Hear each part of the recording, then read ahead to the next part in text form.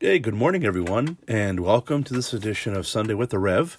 It's so nice to have you out here with me today. I certainly hope you've been enjoying some of my past podcasts. I just want to say I had posted a message on the Facebook page letting everyone know that I haven't been feeling well. So, unfortunately, I was one of those people that caught COVID, the new variant, and because I have an autoimmune disease, things didn't go well for a couple of weeks. And I'm going to kind of also beg all of you to please have patience with me. I'm still having trouble breathing for a little bit, and also still having trouble kind of with the brain fog, if you want to say, and also having a little bit of trouble with not coughing. So I want to ask everyone to please bear with me. There will be times where you'll probably hear me cough, and you'll probably hear me try to clear my throat, and I just ask for your forgiveness ahead of time. But today, excuse me, today I wanted to get a podcast out, and I wanted to get something out in regards to what I call that Job moment. Excuse me. You've heard me over the past few months in my podcast. I have said things like the Job moment's going to come, or when your Job moment comes, what are you going to do? And I refer to a Job moment. When I say that, I refer to the book of Job in the Old Testament. And the book of Job it's found in succession of the book of the Bible is the 18th book in the Old Testament. You'll find it between Esther and then Psalms. So it's between Esther comes first, then you have Job, and then after that you have Psalms. And Job is one of those stories. It's a story basically about a man, much like Esther was a story about Queen Esther who saved the Jewish people from annihilation. I would suggest that you sometime take time to read Esther, and hopefully in the future that'll be something that we could talk about as well, of Esther and what she did to save the Jewish people. And then, of course, like I said, and then Job is before Psalms. Psalms comes after it. Psalm, of course, is songs or psalm, or King David wrote a lot of the Psalms, and they were songs written to the glory of God. But today we're going to focus on Job. Job is a very interesting story, one that really, for me, took me a long time to kind of even get a grasp of an understanding of what Job even means and what the whole book was about. And to be totally honest with you, I try to stay away from Job because it's hard to explain to people, especially today, why something would have happened to Job, who was a righteous man and who loved God and who followed God, and why God allowed him to suffer the way that he did. And we're gonna actually, in a minute, we're gonna read the first chapter of Job, and we're gonna get into a little bit of the second chapter of Job. It's a little bit of a long read, so bear with me, but we're gonna do that in a moment. But before we do, before we get any further, let us take a moment to pray. So please bow our heads, close your eyes, and focus yourself on the Lord right now and only Him. Dear Lord, thank you for this day, Lord. Thank you for your healing grace upon me, Lord. That for as sick as I was, Lord, you were always there by my side. And for as sick as I was, Lord, you loved me and you kept me safe. And I felt your presence around me all the time. And I thank you for that. There have been so many others that I know that have been really sick. My friend Chuck, who was in the hospital for quite a long time, and he actually has some 5 to 6 months recovery time going on. And I just pray for Chuck, Lord, and please help him, Lord, to recover. Please help him to get better. I pray he dealt with the, as you know, Lord, with the COVID pneumonia. And I pray, Lord, please help him, Lord, and strengthen him every day. I pray for those other friends and families, Lord, right now. There's so many that have been catching COVID, that have been really sick. Even those that haven't been sick, I just pray for them as well and ask you, Lord, to please put your hand upon them. And so many I know, they're young children, 2 years old, 6 months old. Teenage children are getting ill now with this, Lord. And I pray to please just put your hedge of protection around them, Lord, and keep them safe. I also pray today, Lord, for my cousin Angela, who had open heart surgery. I pray, Lord, to please, Lord, continue to help her to heal. I know that you are, Lord. I talked to her daughter, Carla, and she said that she's healing and she's doing well. And I pray every dear God, to please keep her, heal her, Lord, and please keep her under your protection and under your care. And anyone else out there, Lord, that needs you, Lord, I pray, Lord, help us, Lord, by giving us your strength. Use me today, Lord, to be able to hopefully get something out to people today, or use my voice. Use me to just to get something out there to people today, I pray, Lord. Oh, I also, Lord, forgive me. I want to pray one more time with my friend Christina for her father, Lord, who was also suffered very badly from COVID. I ask, Lord, to pray for him as well, that he'll be also okay. And I pray today, Lord, in your wonderful and loving name, through our Lord Jesus Christ, I pray.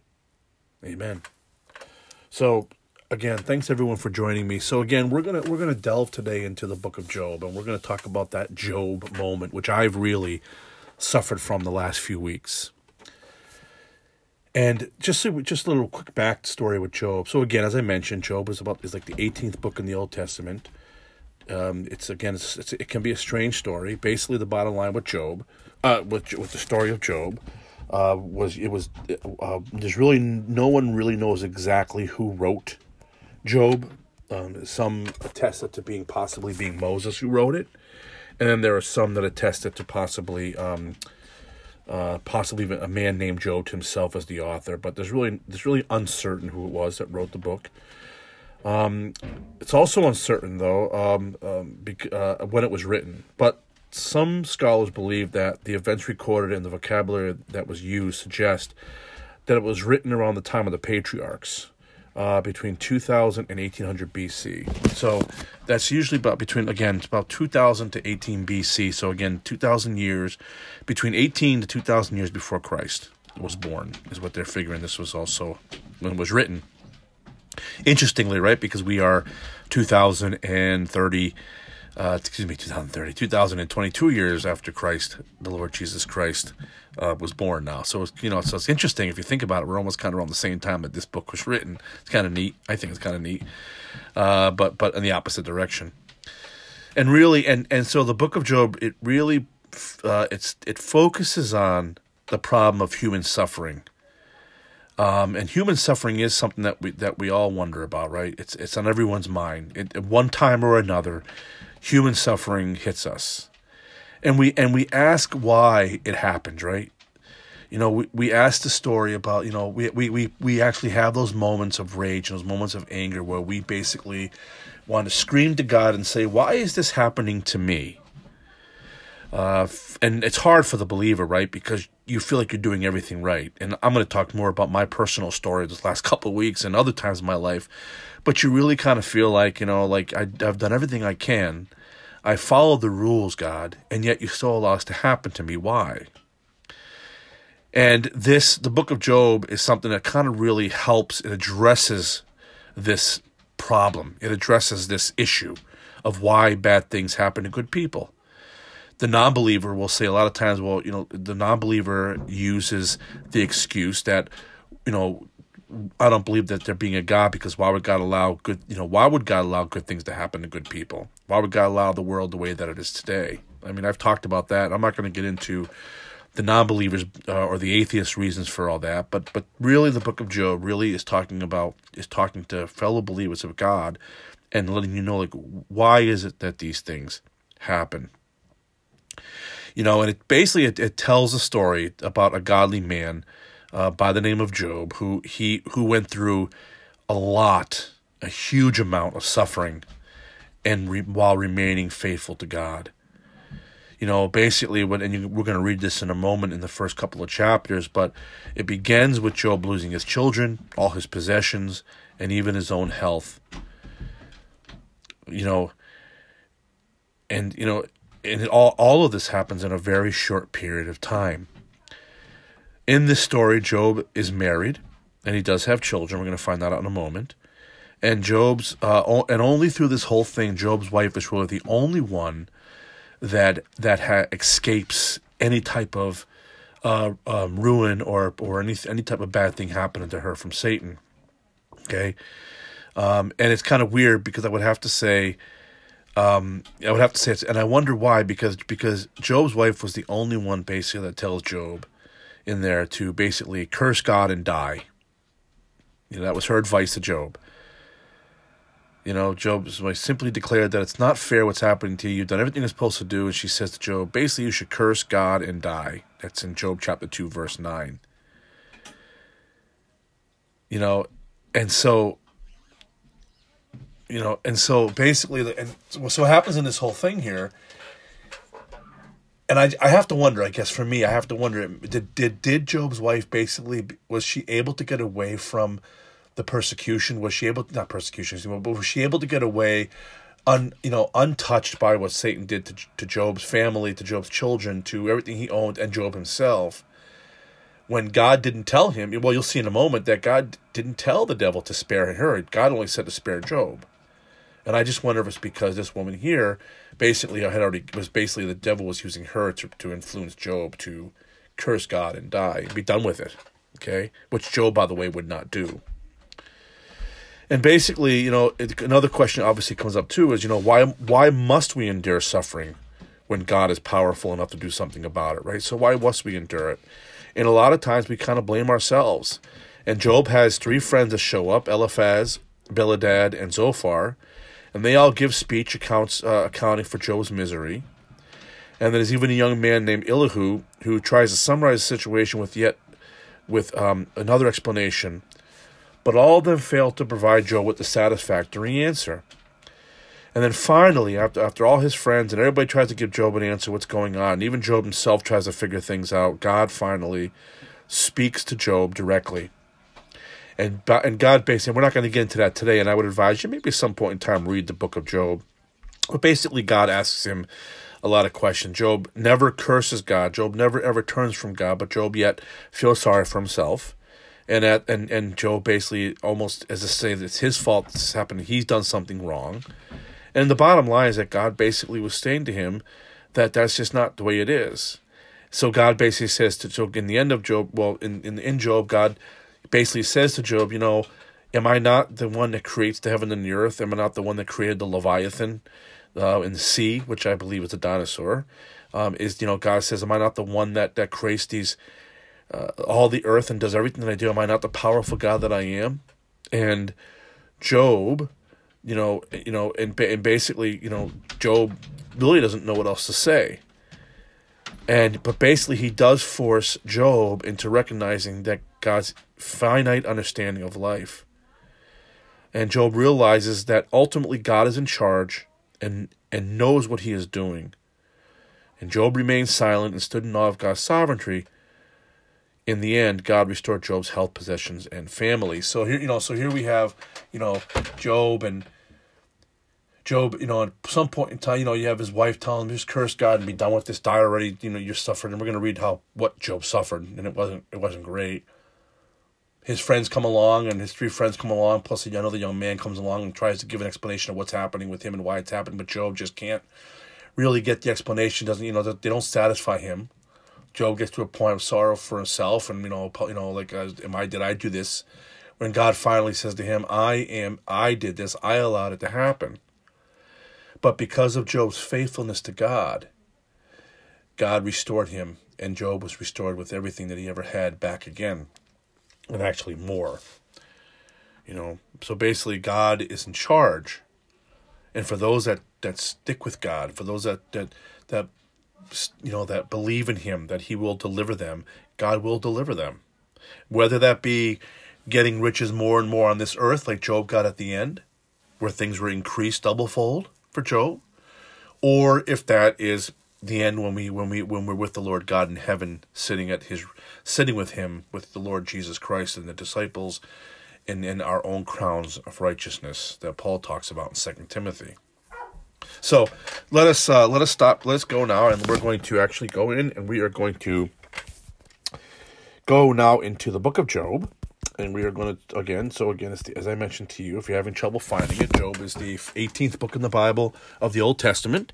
Job can be found between the book of Esther and the book of Psalms. Okay, so we smack dab in the middle. So let us take a moment, let's grab our Bibles, and let's open to the book of Job. And this is going to be a little bit long reading, so I'm going to ask you to bear with me here, okay? There was a man in the land of Uz, whose name was Job, and that man was perfect and upright, and one that feared God and eschewed evil, and hated evil.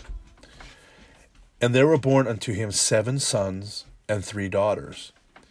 His substance also was 7,000 sheep, 3,000 camels, 500 yoke of oxen, and 500 she-asses or donkeys, and a very great household, so that this man was the greatest of all the men of the East. Okay? So we right now can say starting in the first 3 verses of chapter 1 of Job, that Job was a man that had it made, right? He had everything he wanted, right? God gave him everything and anything he needed. God gave him. He was rich. I mean, back then, for what he had, Job was rich.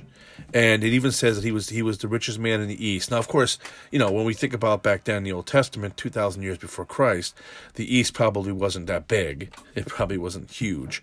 Kind of like, it wasn't like, the East Coast here in the United States of America or the East Coast of some other country or anything like that. It was probably an area, probably a big area, but that says in the East. But the Bible basically is trying to tell us that in all the land in the East, no matter which way it was, that Job was the richest of them all. Continuing on verse 4.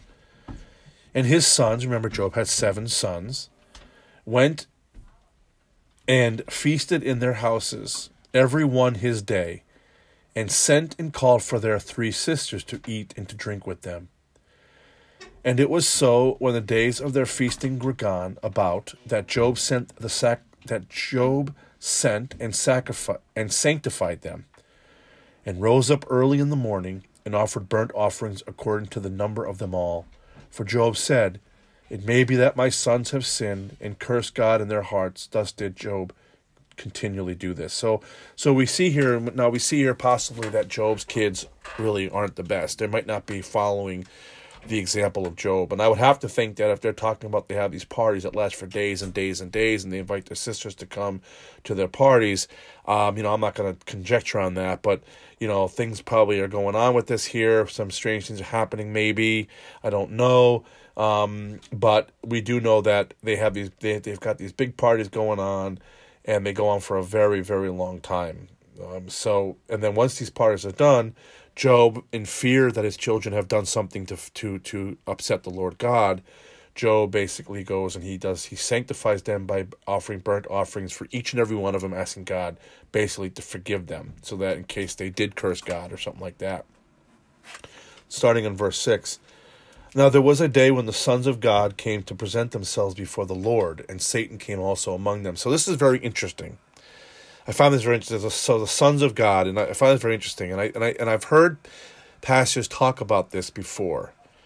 And there seems like there was a time in heaven, even though Satan was cast out of heaven, but there seemed like there was a time where they still had to present themselves to God. So if it was Satan or any other angels had to present themselves to God, God still held them accountable. And Satan was one of them. And I think this really to me comes to the power of God. Of God's power, that what you want to say and how you want to say it. But here's the bottom line: the sons of God, including Satan, came to the Lord, to present themselves before him. And the Lord said unto Satan, Whence comest thou?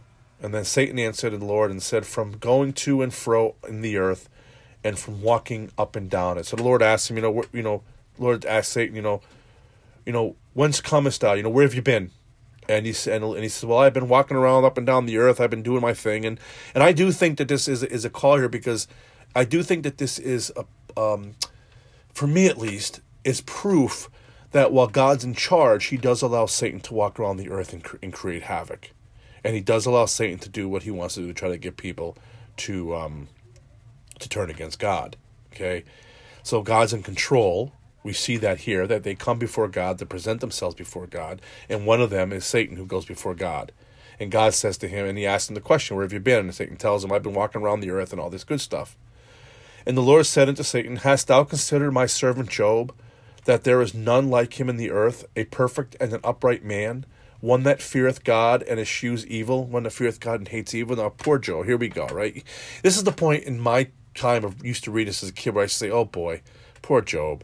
It's almost like you want to say, Lord, why did you have to say that? Like, why did you have to say that? Why did you have to mention poor Job? And then Satan answers him and said to the Lord, Doth Job fear God for naught? Hast thou made an hedge about him, and about his house, and about all that he has on every side? Thou hast blessed the work of his hands, and his substance is increased in the land. But put forth thine hand now, and touch all that he has, and he will curse thee to thy face. And the Lord said unto Satan, Behold, all that he hath is in thy power. Only upon himself put not forth thine hand. So Satan went forth from the presence of the Lord. And there was a day. Okay, so we're going to stop right there for a moment. That stop at the end of verse 12. So basically the Lord says to him, Hey, do you ever consider my servant Job? He fears me, he hates evil, he does everything I say. And then Satan says, yeah, of course he does. You bless him like crazy, you give him everything he wants. Of course he's going to be like that. He's the richest guy going on in the East. Of course he's going to do that. What do you expect? So the Lord says, okay, fine then. Okay, here's what you can do then. You can do whatever you want to him, but don't kill him. But you can do whatever you want to him. Everything he has, do whatever you want. But you just can't hurt him. Satan says, okay. You can only imagine him smiling and going, hoo boy, I'm going to prove you wrong, God. You're going to see, in the first time of trouble, this guy's going to turn from you, he's going to curse you, and it's all over. And you'll see how wonderful these humans are that you love so much, right? You can almost see it. You can almost feel it, right? Continuing in verse 13. And there was a day when his sons and his daughters were eating and drinking wine in their eldest brother's house. And there came a messenger, unto Job, and he said, The oxen were plowing, and the asses feeding beside them. And the Sabaeans fell upon them, and took them away. Yea, they have slain the servants with the edge of the sword, and I am the only one who escaped to tell the tale. And while he was yet speaking, there came in also another, and said, The fire of God is fallen from heaven, and hath burned up the sheep and the servants, and consumed them. And I am the only one who escaped alone to tell the tale. And while he was yet speaking, there came in also another, and said, The Chaldeans made out 3 bands, and fell upon the camels, and have carried them away, yea, and slain the servants with the edge of the sword, and I am the only one escaped to tell the tale. And while he was yet speaking, there came in also another, and said, Thy sons and thy daughters, and this is where things get really dark here, right? I mean, it's dark enough, right? But here we go. Thy sons and thy daughters were eating and drinking wine in their eldest brother's house. And behold, there came a great wind from the wilderness, and smote the 4 corners of the house. I'm sorry. And it fell upon the young men, and they are dead. And I am the only one here to tell the story. So here we have a series of events that Job is sitting, and he is basically enjoying his day. Life is going on as normal, and all of a sudden, Job gets these bunch of things that he's told have happened. First, a band of people, the Sabaeans, they fell upon his ox and his asses that he has. Remember, 5,000 ox and 5,000 asses. Remember that? And he says that they fell upon them, and they took them all, and they killed all her servants. Then as that's happening, another one comes in and says, "Oh, a great fire came from heaven, and all your sheep that you had, your 7,000 sheep, are gone. They're all been wiped off the face of the earth, and only I am around to tell the story." And then another one comes up and says, "The Chaldeans, they came along, and they took all your camels away." So Job's 3,000 camels, all gone. And while he was speaking, the worst of the worst comes. His last servant comes in and says, "While your sons and your daughters were drinking and being merry, a great wind came and knocked down the house and killed them all." Job now finds himself with nothing.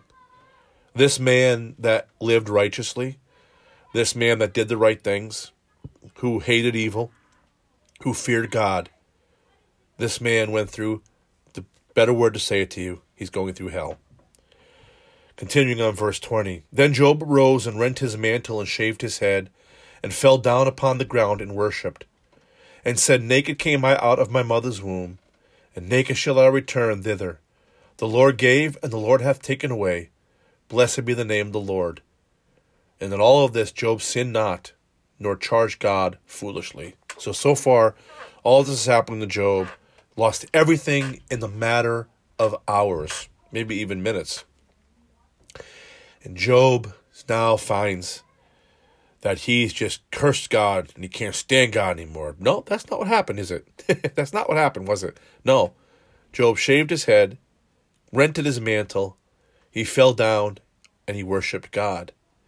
And Job says something that we've all heard before, and we've heard this before at funerals, we heard this before at other areas when things happen like this. And Job basically says, I came into the world naked from my mother's womb, and I shall return that way. For the Lord gives me, and he also takes it away as well. Blessed be his name. And Job didn't curse God, and Job did not foolishly say anything about God, and Job did not sin against God. Wow. Wow. Wow. That's all I can say is wow, right? Let's continue with chapter 2 because it gets better. Well, I'm using the wrong word, better, but it gets worse for Job. I say better sarcastically. So starting in chapter 2 now of the book of Job. And again there was a day when the sons of God came to present themselves before the Lord, and Satan also came among them and presented himself before the Lord. So again, we have another day where they came before the Lord again to present themselves. So again, they have to go before the Lord, and again, Satan is there again to present himself before the Lord.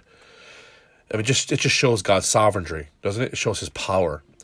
And the Lord said unto Satan, From whence comest thou? And again, the Satan answers him and says, The Lord, and Satan answered the Lord and said, From going to and fro in the earth, and from walking up and down in it.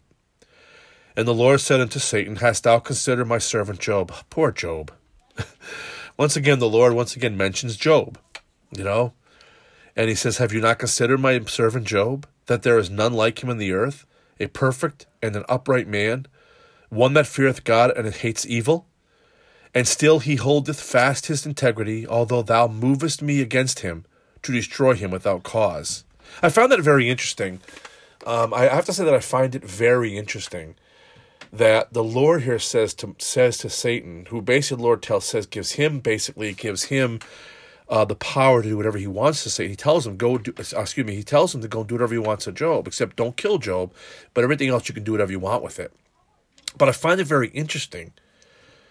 Very interesting what the Lord says here.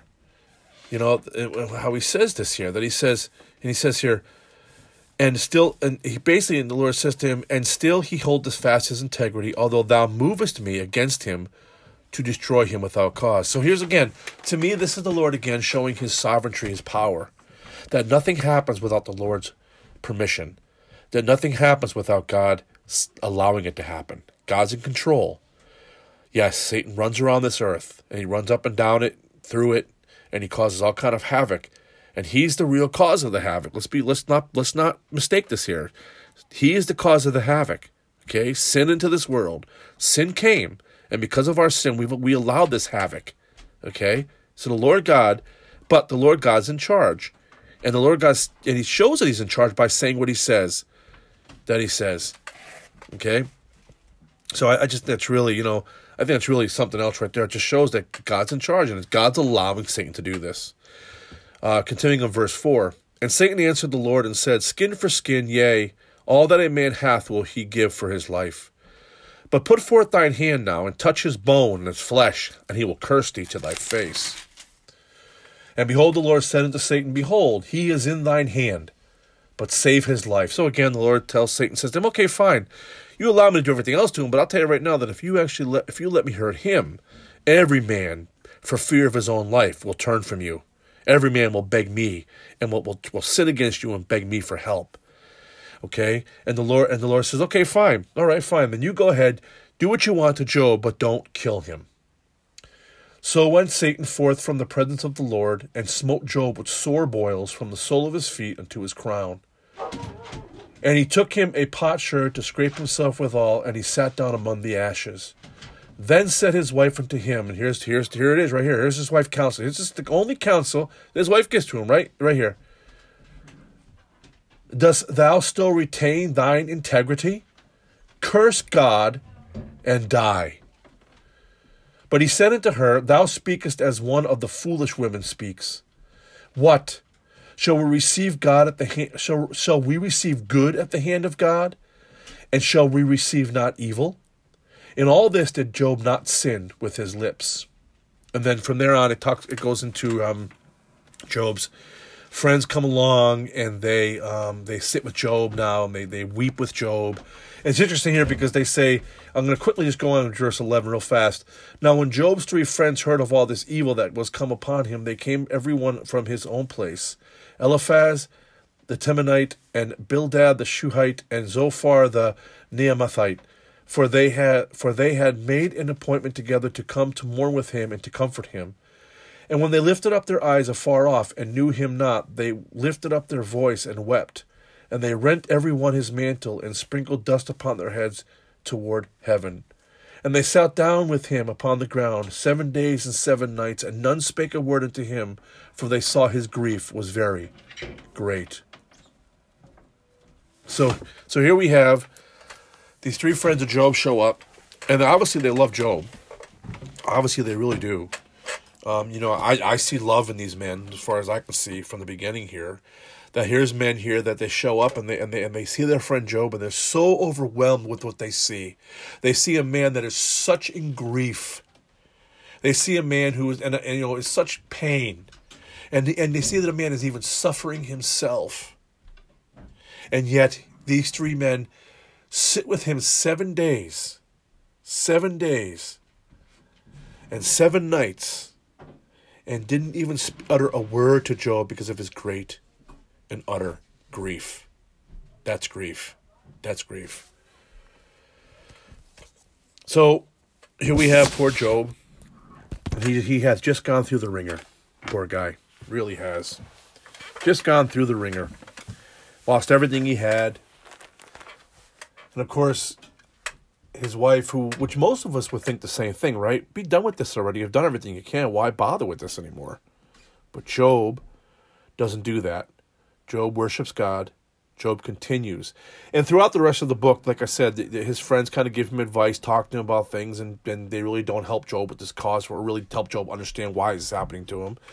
Job pretty much there's a lot of this blame that Job did something wrong. We sometimes do that, right? We do that. We see that in the New Testament a lot as well, where we see when the Lord would heal someone, he would be asked even of his disciples, what did this person do that they're like they are? What did they do that they're mute or they're deaf or they can't walk? Why did God punish them for the evil of their parents? Even they would even ask God, was their parents so evil that this happened to them? And even the Lord Jesus on so many occasions said there's nothing anybody does. Nothing anybody does. There's a great verse in the Bible that says that the rain falls upon the just and the unjust. And it's very true. The rain does fall upon the just and the unjust. There's no way getting away from pain and suffering. Okay? But a major thing here to understand, and what we really need to focus on is why. And as I mentioned to you, I'm going to quickly just ad-lib through the rest of Job here. At the end, as I mentioned to you earlier, when there's no other explanation to Job of why he is like he is, Job again still doesn't curse God. And when everything is said and done, Job, after it's all said and done, God speaks to Job himself, and God basically says, Job, I do what I want to do. It's the bottom line, is what he said. And there's nothing you can do about that. And so this is what happens here, and with poor Job. And so I'm going to read the last chapter of Job, and then we're going to kind of quickly talk before I'm over time. We're going to quickly talk about some personal thoughts about this, and some personal thoughts about things that I always hear people say, and even some personal thoughts that I've even had people say to me. Why don't you just curse and be done with it? So we're going to go into chapter 42, and we're going to quickly just read chapter 42. Then answered the Lord, he said, I know that thou canst do everything, and that no thought can be withholden from thee. I'm sorry. Then Job answered the Lord and said, I know that thou can do everything, and that no thought can be withholden from you. Who is he that hideth counsel without knowledge? Therefore I have uttered that I understood not, things too wonderful for me, which I knew not. Hear, I beseech thee, and I will speak. I will demand of thee, and declare that thou unto me. I have heard of thee by the hearing of the ear, but now mine eye hath seen as well. Wherefore I abhor myself, and repent in dust and ashes. And it was so, that after the Lord had spoken these words unto Job, and the Lord said to Eliphaz the Temanite, My wrath is kindled against thee, and against thy two friends, for ye have not spoken of me the thing that is right, as my servant Job hath. Therefore take unto you now 7 bullocks and 7 rams, and go to my servant Job, and offer up for yourselves a burnt offering. And my servant Job shall pray for you, and for him will I accept, lest I deal with you after your folly, in that ye have not spoken of me the things which is right, like my servant Job. So we can see here that the counsel that Job's 3 friends gave to him was not the right counsel. And as I mentioned, a lot of the counsel basically was blaming, it was Job's fault. It really wasn't. It was, these things happen. It's your fault that they happen and all that. And they didn't really counsel Job in the right way, as God counseled Job, that basically, I'm God, and I allow these things to happen, and there's a reason why they happen, and we're going to find out in a moment what that reason is. So Eliphaz the Temanite, and Bildad the Shuhite, and Zophar the Naamathite went and did according as the Lord commanded them, and the Lord also accepted Job. And the Lord turned the captivity of Job when he prayed for his friends. Also the Lord gave Job twice as much as he had before. Then came there unto him all his brethren, and all his sisters, and all they that had been of his acquaintance before, and did eat bread with him in his house. And they bemoaned him, and comforted him over all the evil that the Lord hath brought upon him. Every man also gave him a piece of money, and every one an earring of gold. So the Lord blessed the latter end of Job more than his beginning, for he had 14,000 sheep. Remember, before he had 7. 6,000 camels. Remember, before he had 3. 1,000 yoke of oxen, and 1,000 donkeys. Remember, he only had 500 each. He had also 7 sons and 3 daughters. And he called the name of the first Jemimah, and the name of the second Keziah, and the name of the third Puch. And in all the land there were no women found so fair as the daughters of Job, and their father gave them inheritance among their brethren. After this lived Job 140 years, and saw his sons and his sons' sons, even 4 generations. So Job died, being old and full of days. So boy, right? So here we have Job, who went through all this. Job's wife says, curse the day that you were born. Curse God. Be done with this already. Just die. His friends come along and try to comfort him, and other people try to comfort him, but they kind of give the wrong message to Job. God's not happy about that. God then answers Job and basically just says to Job, I can do whatever I want. I'm God. In my sovereignty, I'm showing you the reason why I'm doing this. There's a reason for this. And in suffering and in pain comes greatness out of that. And then at the end, God ends up blessing Job twice fold than what he had before. And Job lives out his days. It's also interesting, I think, as well, that it talks about as well that his new children, basically now 7 sons and 3 daughters again, are not the same as the other ones were. And actually it talks about his 3 daughters, how they were the most beautiful in the land, and that Job gave him an inheritance among them. So these women were so beautiful. These new daughters were so beautiful, and probably also fearing of God, as maybe his sons were the same, that Job actually blessed them. So I guess the question really is, did everything Job had before, was it really worth it? Maybe it wasn't. Maybe it wasn't. And I think that's a question for another day. But today's question for you is this, and this is really what I have today, and for me to think about, and maybe some homework for you as well, is thinking about God and thinking about the Lord and thinking about why would he allow these things to happen. And I think a lot of people ask that question. We talked about it earlier. Why would God allow these things to happen? Now, for many of you who know me, and I've had my Job moments before, and this last 2 weeks where, again, another Job moment came. And I've had my Job moments, and I pray by the grace of God that I've never cursed God, but I've done the Job thing. I blame myself. I've moaned and groaned that it's my own fault this is happening to me, that I'm a horrible person, that I must have been a horrible person in a past life. And I've done all that. So for those of you who don't really know much about my history, so, growing up as a kid, I've talked about it before. I came from a broken home, and life wasn't easy growing up as a kid. There was times as I was a kid that I actually had wished that I actually had would just hope that I would just die. I not to say I contemplated suicide. That really wasn't ever true. I never really contemplated it, but I really had just wished that I wasn't around. I wish I was dead. And then after that, after high school, like I think I had mentioned to some of you, after high school, I kind of got out of the trap. My parents divorced. I was about 13, 14. My mother raised 4 boys. She was a single mom raising 4 boys. We didn't live in the best neighborhood in the world, but it was at that time was a great neighborhood, and a lot of friends. Thank the Lord, He gave me a lot of good friends. Some of you listen to this podcast. Hello, hey Daria, how are you? So, but God gave us God gave me good friends and kept me going back then. Then after that, after high school, I kind of got away from it all. Basically left the church. I wasn't doing any of this stuff anymore. I hated it, and joined the military.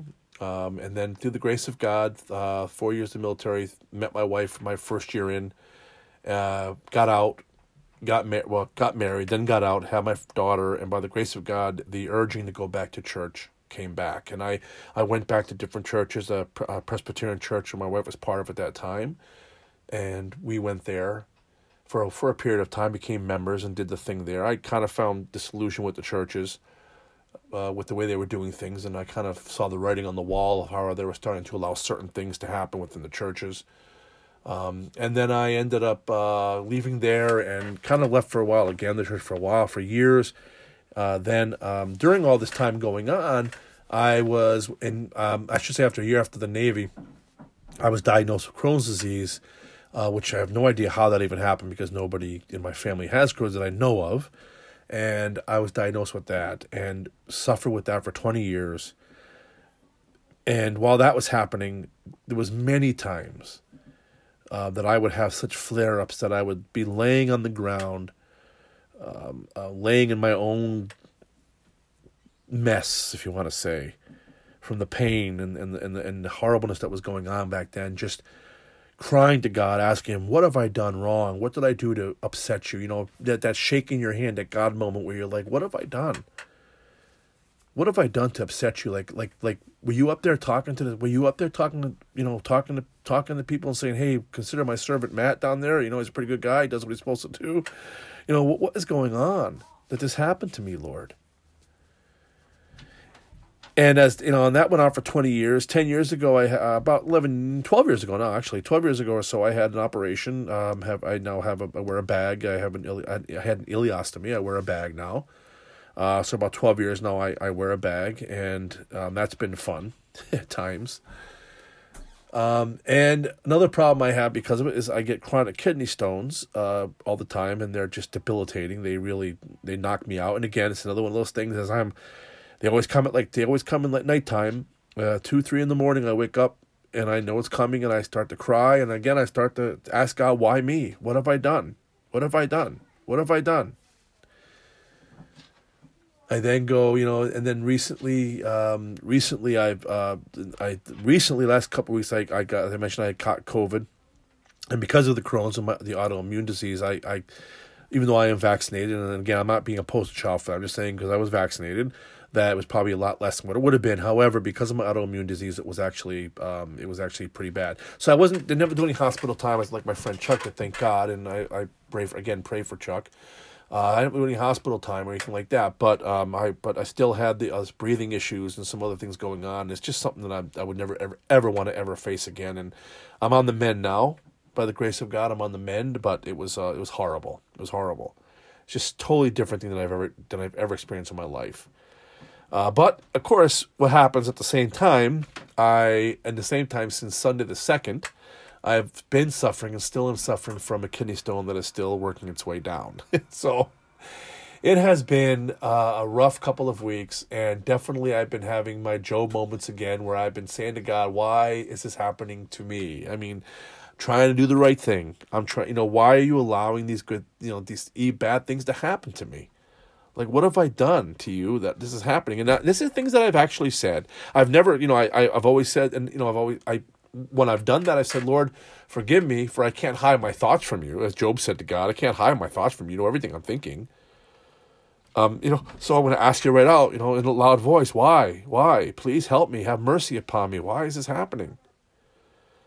But Lord, your will is your will, and whatever it is, Lord, then I pray your will that it will be that way. I mean, obviously, my suffering is nothing compared to many others who suffer. I can tell you that right now. A lot of people suffer a lot worse than I have in their lives. A lot of Christians, as you know, the first century Christians were fed to the lions and for sport as they were killed. Their children, families, wives, as they watched them eaten alive before they were cast into the lion's den to die for sport, while people cheered on. There were, Christians were, during the 15th century and, 1500s, many men, the Catholic Church went after many men in Cranmer, and, these men, and they disagree with the Catholic Church about things. I'm not going to get into all that, but I'm just saying they disagree back then, and many were beheaded and killed or burnt at the stake on both sides of the fence, that happened to them. There was just so much going on, and you ask yourself why. I mean, you even take a look at the Lord Jesus himself and take a look at the disciples. I'll use that sometimes as an example. These disciples all suffered horrible deaths, except for John, who basically was on the island of Patmos. He was exiled there, which wasn't great, by the way. Wasn't a great way to go, but he was exiled there. But the rest of the disciples were all in some way, shape, or form horribly killed. Some were flayed alive, some were burnt alive, some were beheaded. Excuse me. Some were crucified. Peter was crucified upside down. So there was a lot going on there. And also, the Lord Jesus himself suffered tremendously. He suffered tremendously himself. I mean, I always say, if God didn't spare him, then why would he spare anything else? So the question goes back to why. Why is it that we have these things happen to us? Why do these things happen to us? And I'm going to say it for the same sake of what the Lord Jesus says. And the Lord Jesus had even said that he said that these things happen to us because to show the glory of God and to show his strength and to show God's strength. For God is a source of strength. In the Bible, there are 27 references, through chapters and verses of the Bible, throughout the Bible, that show of God being a source of strength for many people. And God is a strength. God is a source of strength, and he is. And I think what's going to happen for the next podcast, I think for the homework for this one is I want you to ponder and think about, why do these things happen to us? I want you to read the first two chapters of Job, maybe really more if you want to, maybe, and then, read the end of chapter 42 of Job. And I want you to think about, why are these things happening to us? Why? What have we done? I follow the rules. I do what you say. And I'm also going to I'm going to leave you with this. So there are many of you out there that have heard me talk about a good friend of mine, Pastor Frank Friedman. He's out of Louisiana. Frank is a great guy, great pastor, and this guy knows his stuff. He's also counsels young men and women. He's a counselor. He's just great. I've been to his conferences before. There's been conferences in Pennsylvania that he's gone to, that I've gone to with my dad and my brothers, and Frank is just wonderful. And I remember one time during a conference, Frank was talking about suffering, and about God being our strength. Now, Frank, just a little bit of background. Frank has a daughter. I think she's in her 20s now. But back then, when I used to go to their conference, that was 15, a long time ago, and she was very young. I don't know the exact. Actually, his website has it, but I don't know the exact cause of what his daughter had. But she was born with a birth defect. I hate using the word defect, but she was born with this. And this poor daughter, who's such a sweetheart, but she had to go through so many corrections to correct, so many surgeries to correct things, to correct her wrists, her legs, suffering that this girl went through. And I can remember Frank every year when she was very young, when she was going through the most of it, that Frank would send us emails and let us know the updates on his daughter because we were all concerned, and would tell us about her and would tell us what she had gone through, and would tell us all the stuff that she dealt with, and he would tell us how it hurt him so much, how he was so hurt by this, watching his daughter suffer. Frank would say to us, though, that it was interesting that there were times where his daughter would say to him, "Not to worry, Daddy, for God has me in his hands." That's very interesting. I want to kind of put that out there real quick. But I just want to emphasize the fact that Frank knows suffering. He knows what it's like to see a child suffer.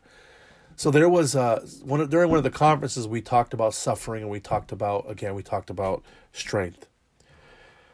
And during the thing, Frank had said, he put a question to us, and he said, "Let me ask you this." He said, "I hear a lot of people out there say that God will only give you just as much as you can handle."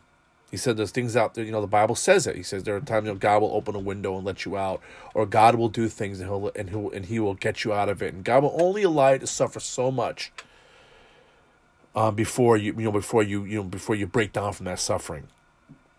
And then Frank kind of looked at us all and he said, "Bull pucky." I'm ad-libbing, but he didn't say anything bad. I'm just ad-libbing, bull pucky. But Frank basically said to us, that's just not true. That's a bunch of malarkey, a bunch of dung. Frank always say the only curse in the Bible you can say is dung. Horse dung, because the Bible says dung. Or, feces. So those who don't know what dung is, cow manure, feces, that's dung. And Frank says it's a bunch of dung, he says. He said, he looked at us and he said, "Have you ever spoken with a parent who lost a child, regardless of what age they are? A 20-year-old parent loses a child, or a 90-year-old parent loses a child who they love so much," Frank said. "Have you ever dealt with that?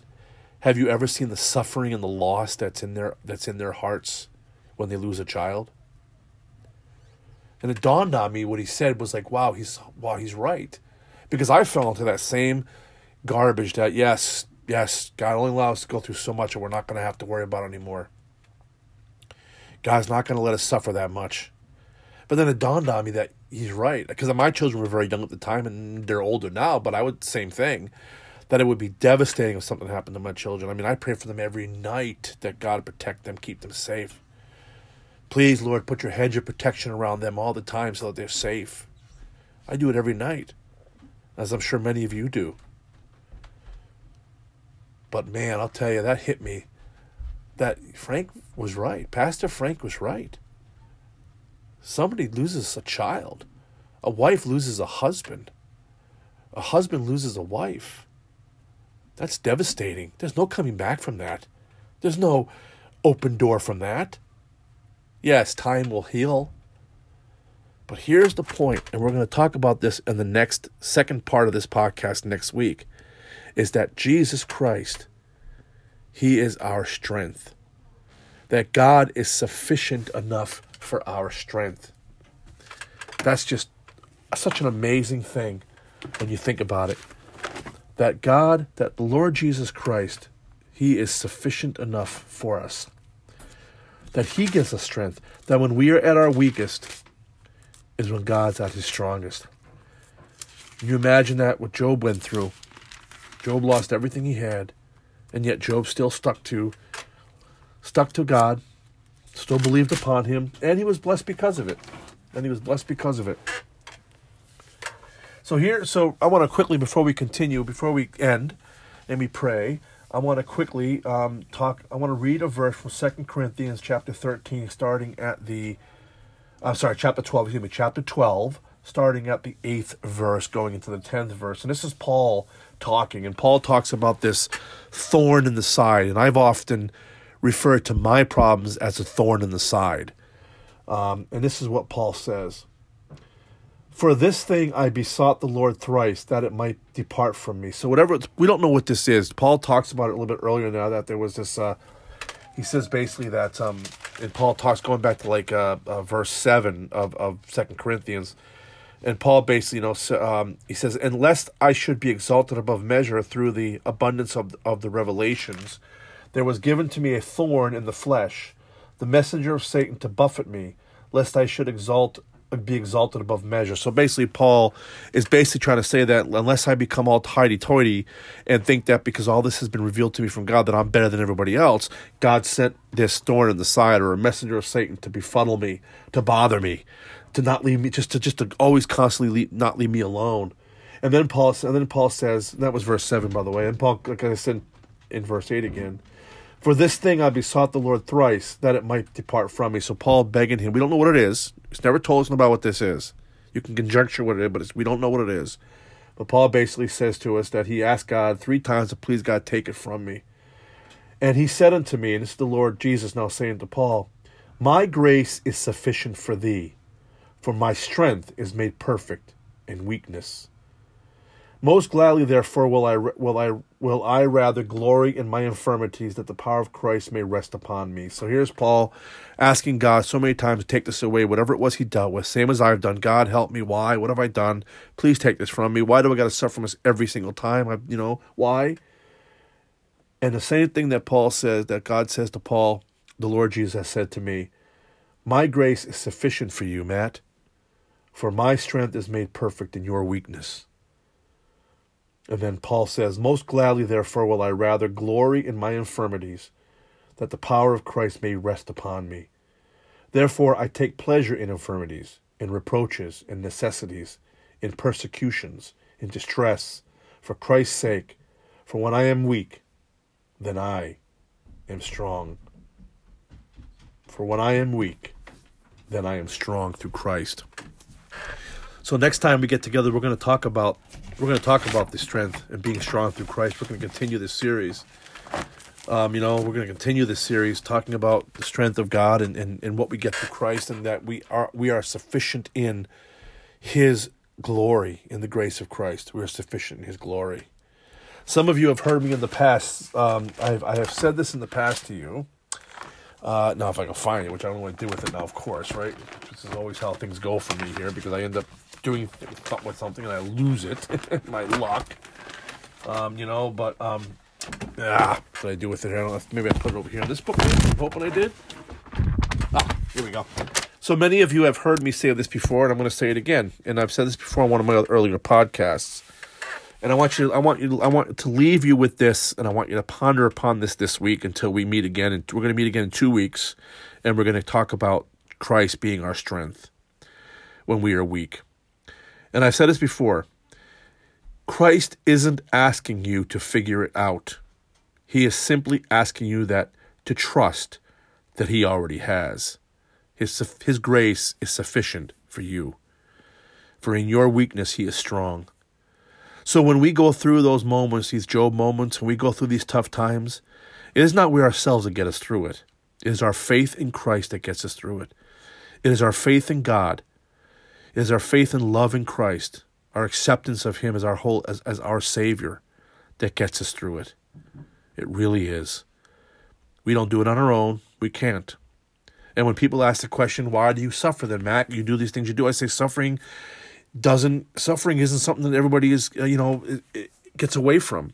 You're going to suffer. Christ suffered horribly. Disciples suffered. Paul suffered. Paul was beheaded in the end. He was imprisoned, beat, stoned. But yet, Paul persevered. And what's the reason we do this? Read 2 Timothy, what Paul says. We run the race so that we may receive our crown of righteousness and sit with the Lord God in heaven. And that's the reward that we get. So, we're going to end here on this one. I hope I said something today that helps trigger something for you. I hope that it helps you to understand that we must, trust in God. Trust in Him. He will always get you through. For He is your strength, for we have none. Let us pray. Dear Heavenly Father, thank you today, Lord, for all that we have. Thank you, Lord, today that we're able to be here, to be able to talk about you and be able to get through this time together. Help those, Lord, who are suffering right now with the loss of a loved one, a child, a mom, a parent, a spouse. Please, Lord, we pray, Lord, help them, Lord, please. Please, Lord, we pray, Lord, give them strength, Lord, your strength, Lord, that no one can ever understand. I pray, Lord, today. Bless us, Lord. Keep us in your power and your love and your grace. In Christ's name I pray. Amen. All right, everybody, I'm kind of going way over time here. This thing only gives me an hour to tape, so I think that's all you have to deal with me. I got like 10 seconds left, but I'm going to say to you all, God bless you all. Have a wonderful week. Continue to trust in God, for He has things figured out, and He will not let you suffer without giving you His strength. Bye-bye now.